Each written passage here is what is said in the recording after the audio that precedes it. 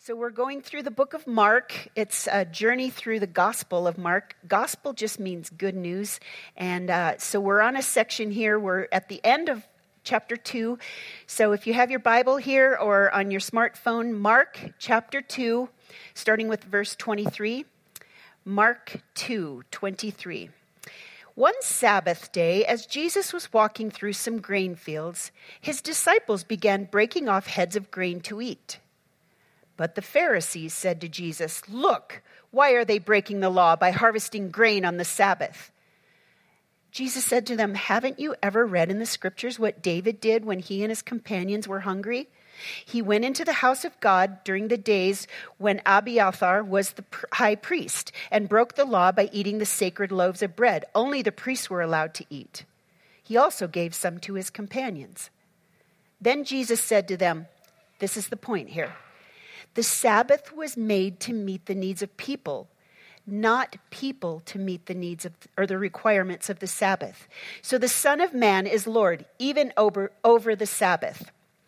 So you notice here Jesus and his disciples are just kind of walking around. Jesus is just doing his thing, healing people, casting out demons, loving people.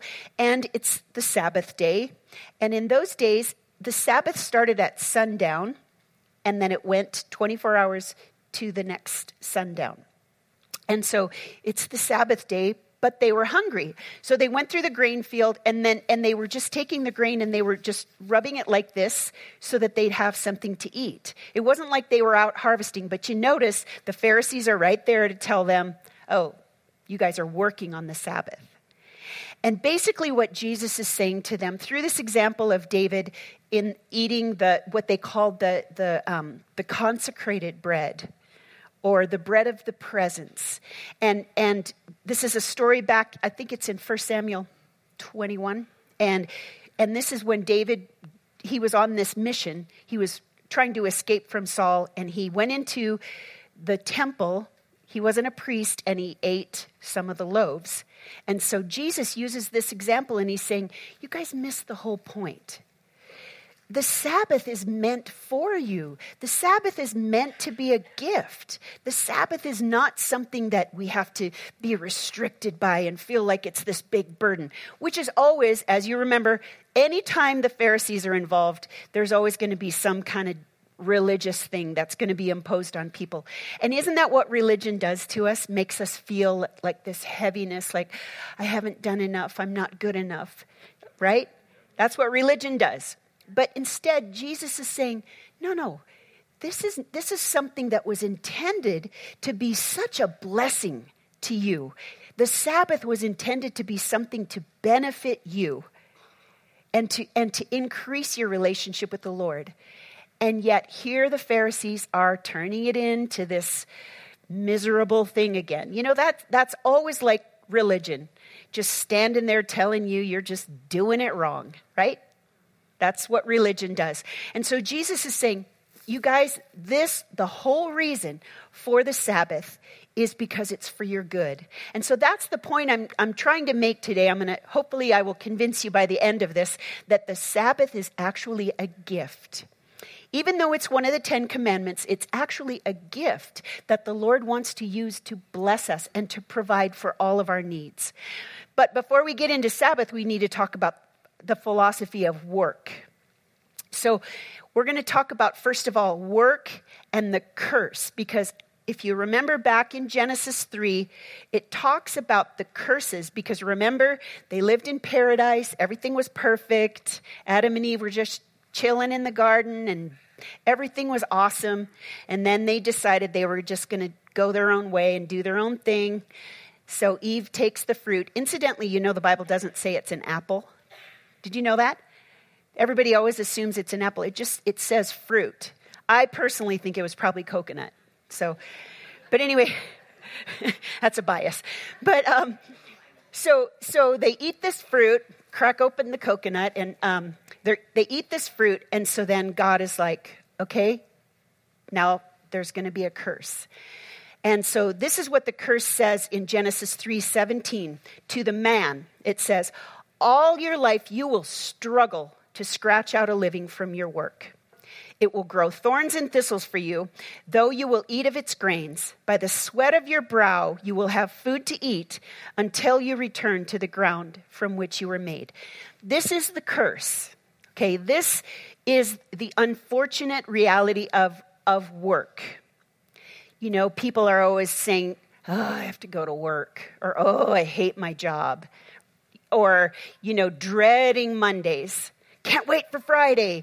You know, living life just under this curse. And Jesus wants to redeem this. That's part of the reason that he's given us Sabbath. And I'll show you that a little bit later. But I want to first talk to you about the 10 worst jobs. According to Forbes magazine, the top 10 worst jobs. Number 10, and if this is what you do, I apologize. I am not trying to pick on anybody. This is not my opinion. I found this online, so therefore it has to be true.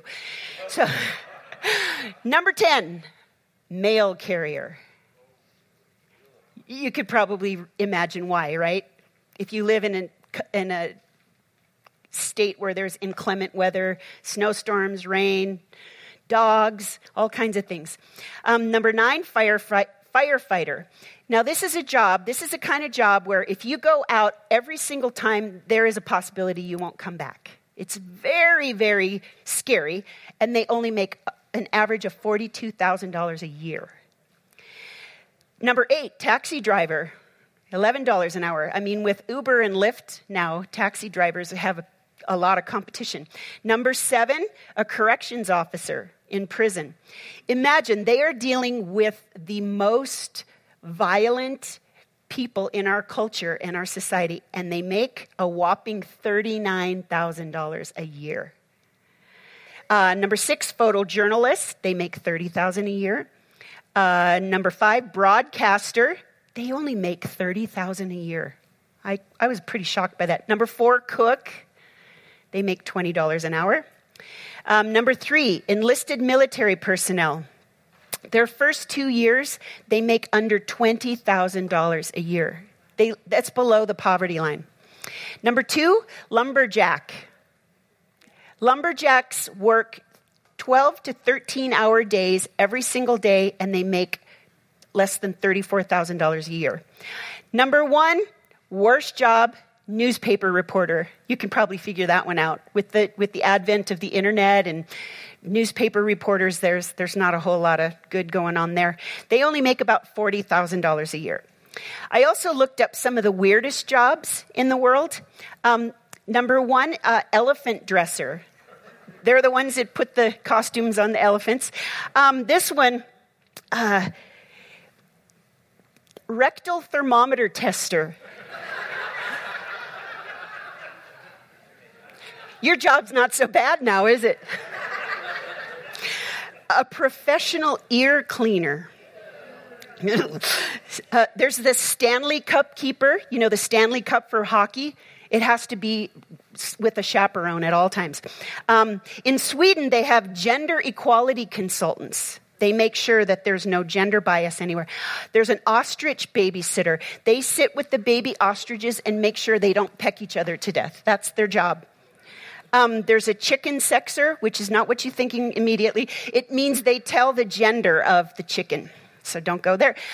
There's car plate blockers in Tehran, in Iran, because it's so crowded that license plates ending with odd numbers can drive every other day and even numbers on the off days. And so because they want to drive, they hire somebody to walk behind their car so that they block it so that the police can't see it. Bicycle fishers. This is in Amsterdam because there are so many bicycles. People just toss them in the canal, and so these guys have to go fish them out. There are professional mourners in the Middle East and in some Asian nations.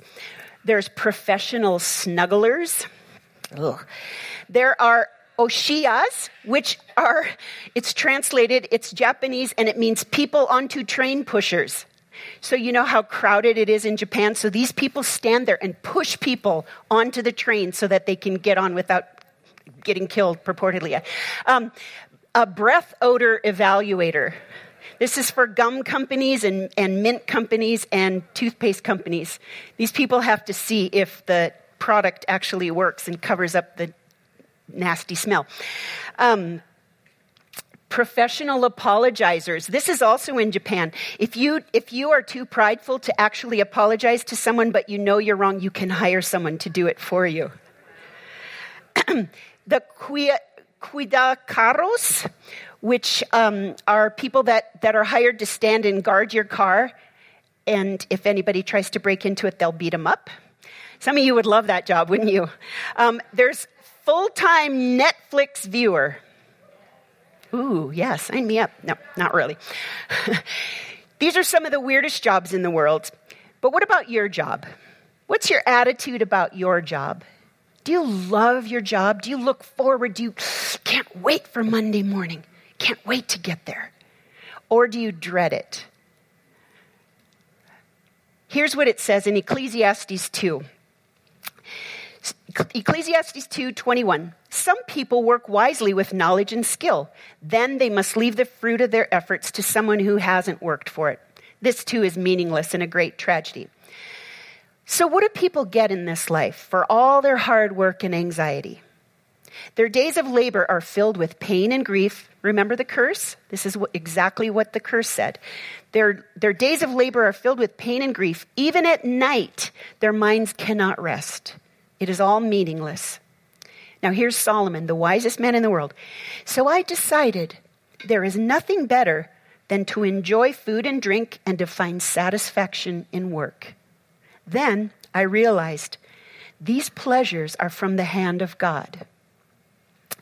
What the Lord wants to do in the process of providing Sabbath for us is to give us an attitude change about work, so that instead of work being under the curse, work the curse is lifted, and work becomes an act of worship. Because you know what it says in the Bible, several places, it says, whatever you do, no matter what you do, always do it for the glory of God. Do everything for the glory of God. And that is basically what this passage is saying, is that, you know, these things come from God.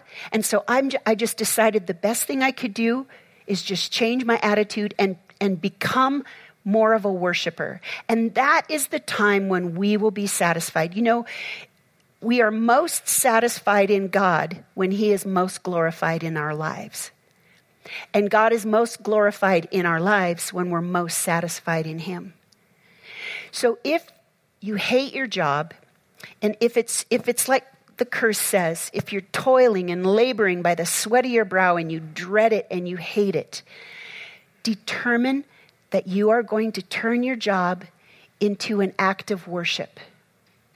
You know, the person who cleans the toilets or cleans the floors and does it unto the Lord and does it for the glory of God pleases the Lord more than any pastor who stands up and speaks with a bad attitude or with, you know, hidden sin in their life. The person who does their work unto the Lord is going to be far more satisfied if they do it as an act of worship. And part of Sabbath is helping us to decide that we're going to have this day of rest so that we can do the work of the Lord for the other 6 days. And Sabbath turns work from a chore into worship as we just offer ourselves to the Lord, as we, in faith, give the Lord that one day of the week. And we'll talk about that a little bit more. You know, even in the world, they recognize the health benefits of Sabbath or of taking a day off. I read several articles that talk about it increases your brain function. It's good for your heart. It helps you to live longer. All of the health benefits of taking time off. Anybody in here convicted right now? You know, it's back in Ecclesiastes, it says, you know, we toil and we labor, and it's all meaningless. It's all meaningless. So we're going to talk about the principle of time next. So we talk about work. Sabbath is meant to turn our work into worship. But we've got to deal with the concept of time. Now, I could talk about time forever. Time is such a nebulous, bizarre subject. But the Bible tells us clearly, everybody's given the same amount of time, and we are called to redeem our time. We're called to use our time and invest our time for the glory of God. We can either spend our time or we can invest it. And the Lord's saying, invest your time because you only have so much of it. There is a Greek myth about the god Kronos. Kronos means like chronology or chronicles. Kronos was this wicked, actually there's a lot of artwork. I could have shown you, but it was really kind of graphic and gross. He ate his own children. He's always devouring everything. And isn't that just what time feels like? Like it devours everything. It's eating up everything, and it just goes so fast. How many of you have ever said, maybe even in the last week, oh, I'm so busy? Anybody? Anybody say that? I mean, isn't that the human condition? People always say to me, oh, you're so busy. And I'm like, but aren't we all so busy? Aren't we all just feeling like, this is part of the curse. And that's where the Lord's saying, take a breath, take a break.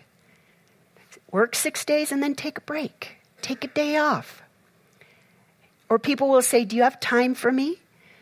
It's like we all have the same amount of time. It's just how we choose to invest it.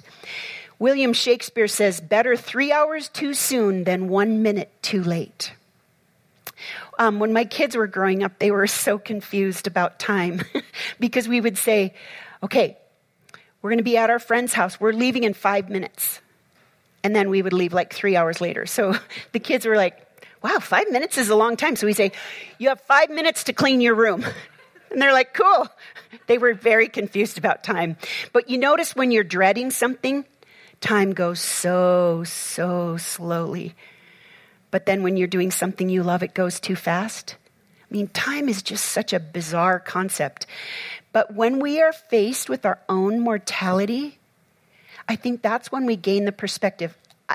I've had 3 near-death experiences. I've been on my deathbed facing eternity 3 times. And I'll tell you, it changes your perspective on time. First of all, it changes your perspective on what you should be concerned about. You know, it's like the book, Don't Sweat the Small Stuff. I mean, how many people have you heard when they were on their deathbed, they were saying, oh man, I wish I would have gotten more work done. What do most people say when they're on their deathbed?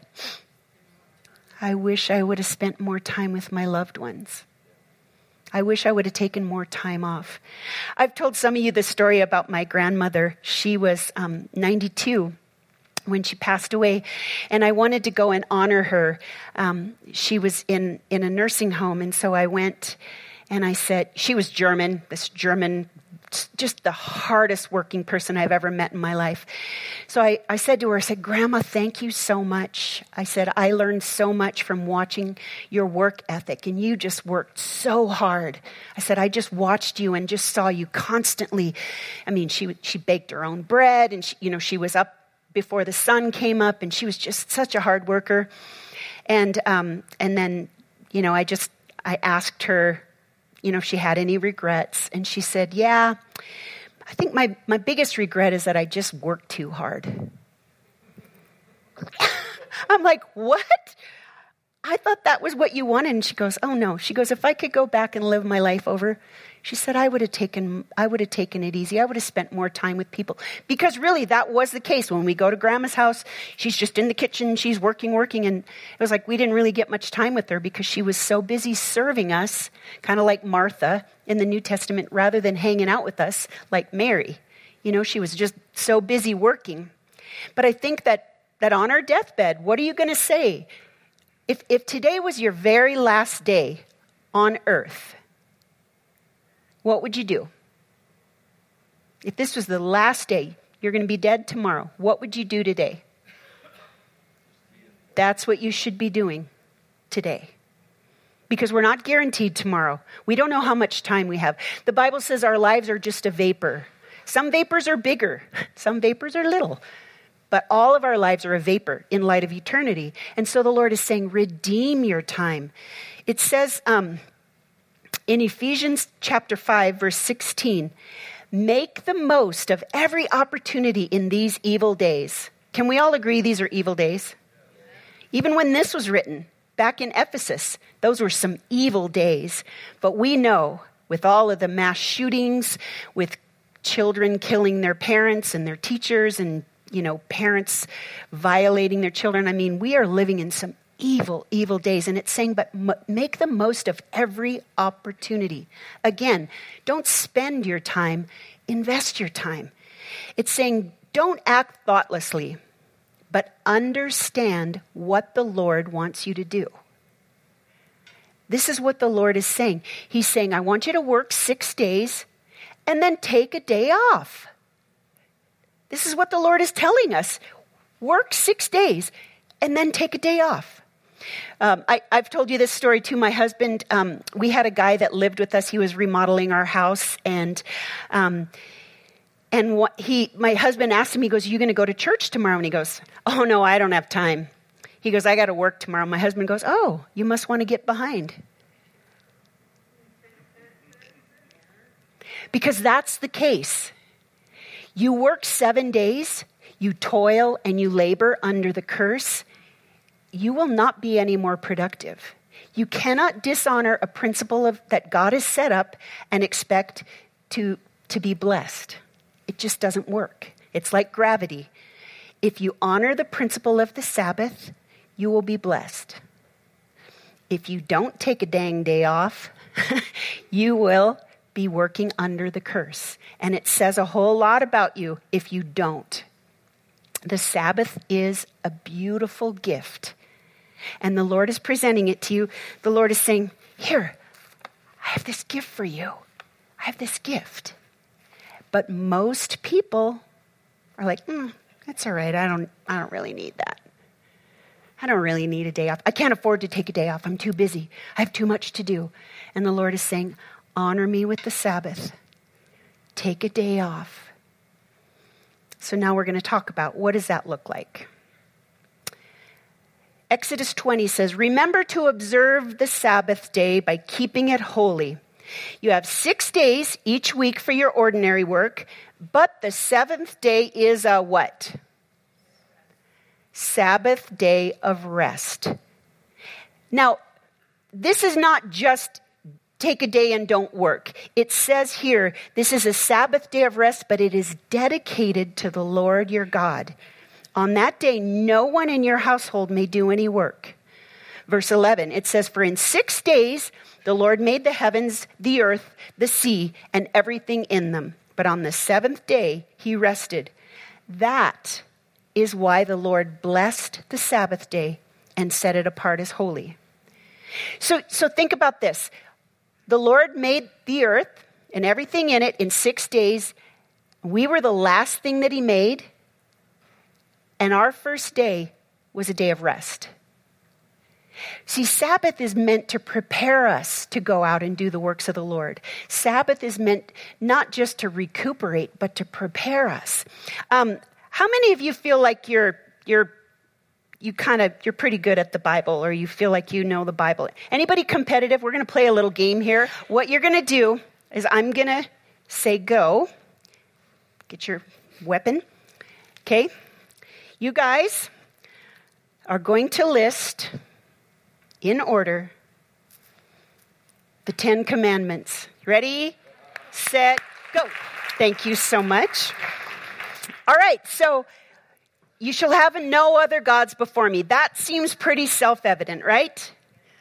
You shall not make any idols. Don't worship anything more than you worship God. Also seems pretty obvious, right? Don't misuse the name of the Lord. And this doesn't just mean cursing. This doesn't mean just swearing.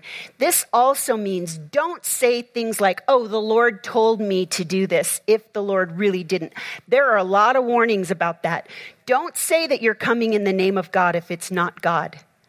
Or don't even use the word of God and say, if you don't have the heart of God, if you're going to come to somebody and confront them and rebuke them, make sure you have the heart of God before you go to that person. Otherwise, you're misusing the name of the Lord your God. But look, number 4. This is how important this is to God. This is more important than honoring your parents. It's more important than not killing people. It's more important than not committing adultery. It's more important than not stealing, not lying, not coveting, all the bad things we see are bad things. And yet, we resist. We ignore this. We God really wasn't that serious. Do you think God wasn't serious? So now you could go back and you could go, well, yeah, but that's Old Testament. That's the Old Covenant. But now why is Jesus still honoring it? And why is Jesus saying he is the Lord of the Sabbath? Why does Jesus say the Sabbath was made for you? The Sabbath was made for you. Not you for the Sabbath, not you to do this thing, to have this restriction. Every single one of these, all of the 10 commandments are meant as blessings. Every single one. God is giving you the gift of a Sabbath, and yet,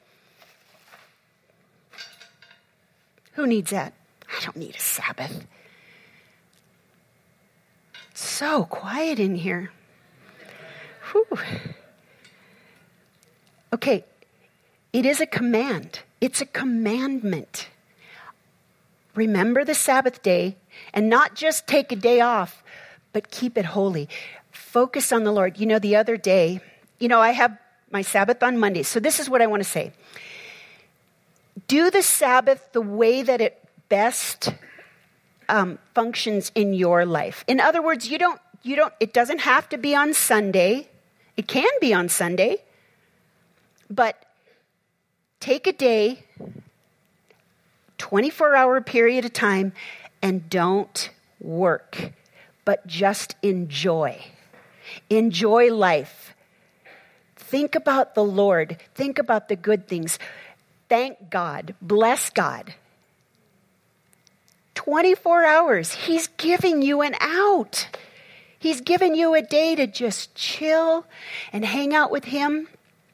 So I have my Sabbath on Mondays, and a couple of weeks ago, I went to a movie. I like to go to movies, but I went to a movie, and I didn't realize it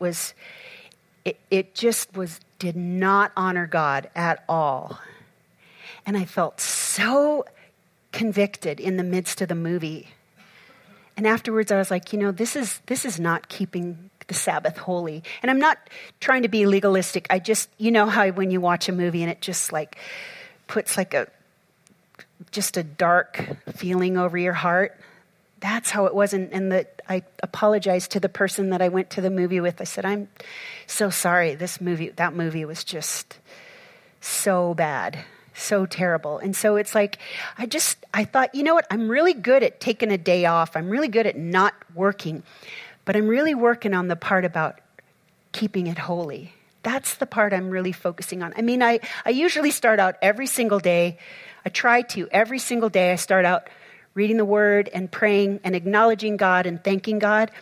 And on my Sabbath, it's the same. I start out in the Word and praying. But here's the thing that is so cool. It says in 1 John 5:3, it says, 1 John is a lot about talking about love. God is love. Love one another. Love your brother. If you say that you love your brother and yet you love God and you hate your brother, you're probably a liar. And this whole book talks about this. But here it says in chapter 5, verse 3, loving God means keeping his commandments, and his commandments are not burdensome.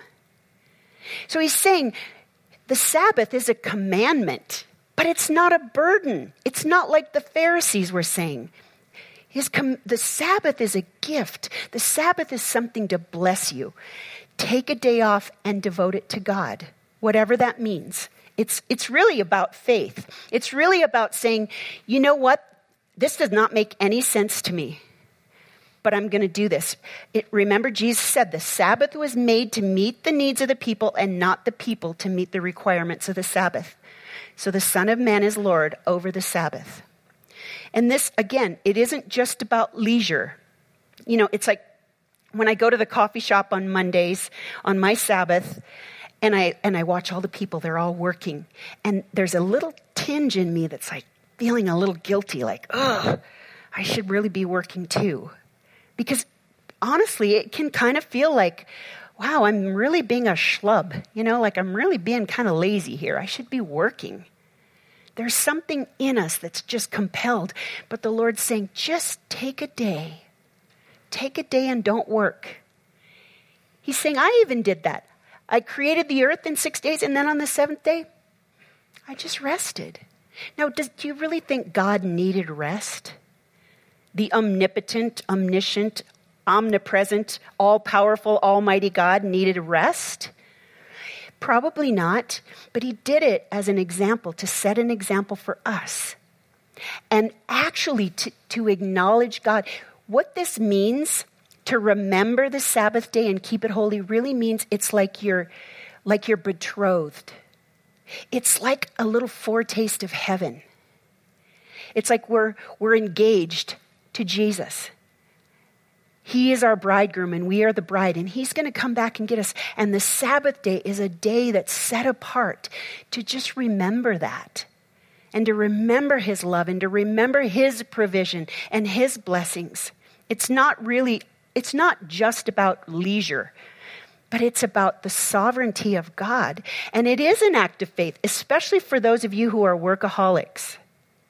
It'll just about tear you to pieces those first few times when you actually trust God and take a day off, take a Sabbath. So either God is sovereign and he's in control, or you are. And I don't think you are. I know I'm not. But what you're saying when you don't take a day off, you say, I'm in control. I'm in charge. I have to make things happen. And God is saying, no, I want to show you that I am sovereign. It's just the opposite of what we think. So either God is sovereign and in control, or we're responsible for the outcome of our circumstances. And which one would you prefer? Do you want to be the one that's in charge? Do you want all of the weight of responsibility to fall on you? Or do you want, just like earlier, we just give our burdens to the Lord and say, Lord, my life is not my own. I've been bought with a price. I belong to you. It's about perspective. It's also a blessing. The Sabbath is a blessing. It's not this commandment. Do this. No, it's like, where did I... That was a bad idea. Here, take a day off. Take a little mini vacation. That's what he's saying. But we just ignore that. We just, I don't think it's really that big a deal. It's number 4 out of 10. And the first one is about making God sovereign or over our lives, and not worshiping anything else besides him, and not taking his name in vain. Then take a day off and remember me in the midst of it. It's important. And I know most of you that don't take a Sabbath are going to walk out of here and you're going to continue in the way that you're living right now. You're not hearing what I'm saying. I just, unfortunately, I know that's the case. But my prayer, my urgent prayer is, Lord, if you could even convince one person of the blessing of Sabbath, of rest, of taking 24 hours, however you finagle that, just 24 hours set aside to just acknowledge God and his sovereignty. I was watching my granddaughter the other day. She's 2 years old, and everything's exciting for her. Everything is fun for her. That's what Sabbath is supposed to be for us, is like we find wonder in everything. I love getting up into the mountains on my Sabbath and just acknowledging God's goodness and acknowledging the God of all creation. It's like little kids they're never bored. Little kids everything's fun and everything's interesting. And if it's not, then they find a way to make it interesting, usually getting in trouble. But Little kids are in awe of everything. And that's kind of what the Lord's calling us. Remember last week we talked about, unless you change and become as a little child, you won't inherit the kingdom of heaven. We have to become more childlike and say, okay, my daddy's telling me that I need to take a day off and acknowledge him, so I'm going to do that. We're called to recreate ourselves, recreate, do something you love, do something fun. If you like nature, get out and take a hike. I'm not saying that in a rude way. But, read a book. If you're a reader, read a book. Do something. Just breathe. Don't be under the curse. You'll toil and labor by the sweat of your brow. Take a breather and let God just bless you. John Piper says, God's rest was not for recuperation, but for exaltation. That's what our Sabbath is supposed to be, not to recuperate, but to exalt God. So why do we fight it? What are some of the reasons we fight Sabbath? Anybody want to throw anything out there? Why do we ignore this commandment? Anybody? Selfishness. We think we have to make money. We think we're too busy. Guilt. How does that explain? Oh, you feel guilty? Oh, yeah. Like I was feeling, yeah, that's good. Yeah. Sometimes ignorance. Anybody remember SpongeBob? SpongeBob had opposite day. The things of the kingdom are like opposite day. The Sabbath is like opposite day. The Sabbath is a day where instead of thinking we're too busy or we should be working to make more money or, if we don't do this, it's not going to get done. We have to say, nope, I'm going to put this on hold for 24 hours. This is opposite day. Your Sabbath is like opposite day. The things of the kingdom are all opposite, right? You give and it shall be given unto you. Humble yourselves and God will exalt you. The greatest among you is the servant of all. All the things of the kingdom. If you want to save your life, you have to lose your life. Sabbath is the same thing. It does not make sense to our earthly minds. It is an issue of faith. We have to believe that God is good and that God has instituted this for our benefit. For our spiritual benefit, our physical benefit, our psychological benefit, all of these things. The Sabbath is made for us. It's made for our needs. That's why he gave it to us. It's a gift. And it says, in conclusion, which really just means I'm going to take another 20 minutes and keep talking, but I'm going to say it's in conclusion so that you get hope. In conclusion, Psalm 20, verse 10 says, all the ways of the Lord are loving and faithful toward those who keep the demands of his covenant. All the ways of the Lord are loving and faithful for those who keep the demands of his covenant. And if it's number 4 for God in the 10 Commandments, do you think maybe there's something in that principle of Sabbath that we need to acknowledge? I want us to honor God in every area. And remember again, God is most glorified in our lives when we are most satisfied in him. And we are most satisfied in him when he is being glorified in our lives. And so if God is asking you right now, if he's saying, trust me, believe that if you work 6 days and take a day and rest, I will honor that. If we honor him, he will honor us. If we honor his principles and honor his ways, he will show us honor. It says, with humility comes honor. If we humble ourselves and say, Lord, I don't understand how this principle works. I don't get it. It seems like, anybody ever see that little saying? My mom had this up in her kitchen. There's a little plaque and it said, the hurrier I go, the behinder I get. And that's the curse. That is exactly what it's talking about. It's like striving. And you know, the Bible says, cease striving and know that I am God. Just receive that gift. Can you do that?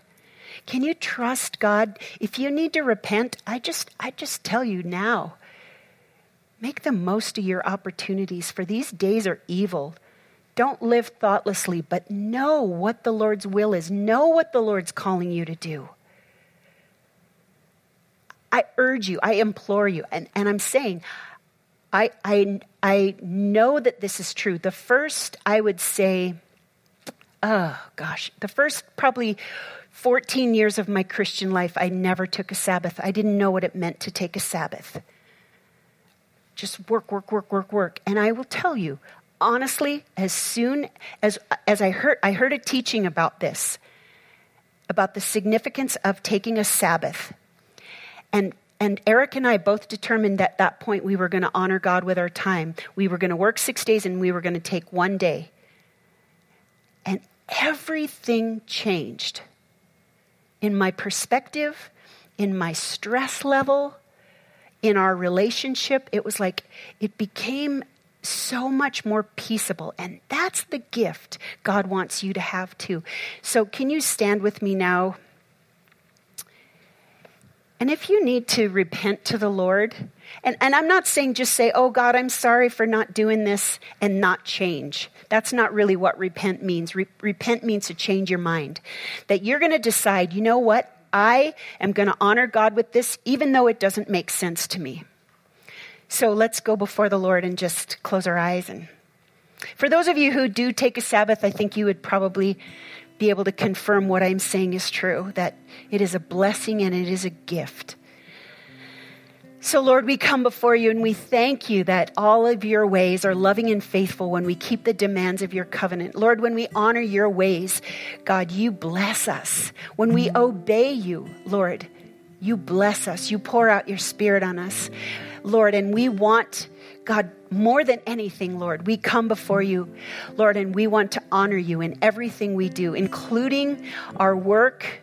Lord, we want to see our work as an act of worship and not just this thing we have to do to meet the bills. Lord, we want to do whatever we do unto you, Lord. And Lord, we want to see time as a gift from you too. And even though it's opposite, even though it seems backwards, Lord, we come before you, Lord. And for those, Lord, for those who haven't taken Sabbath, just ask that by your Spirit, Lord, you would convince them. You would convince them of the blessing of a day of rest, a day of acknowledging you, a day of just rediscovering the beauty in our lives, being grateful, resting. Lord, convince them by your Spirit. Lord, and just show us your glory. Lord, we want you to be glorified in our lives. And we just thank you for who you are. We thank you for the gift of the Sabbath, the amazing gift of Sabbath. Let us honor you, Lord, in that. In Jesus' name, amen.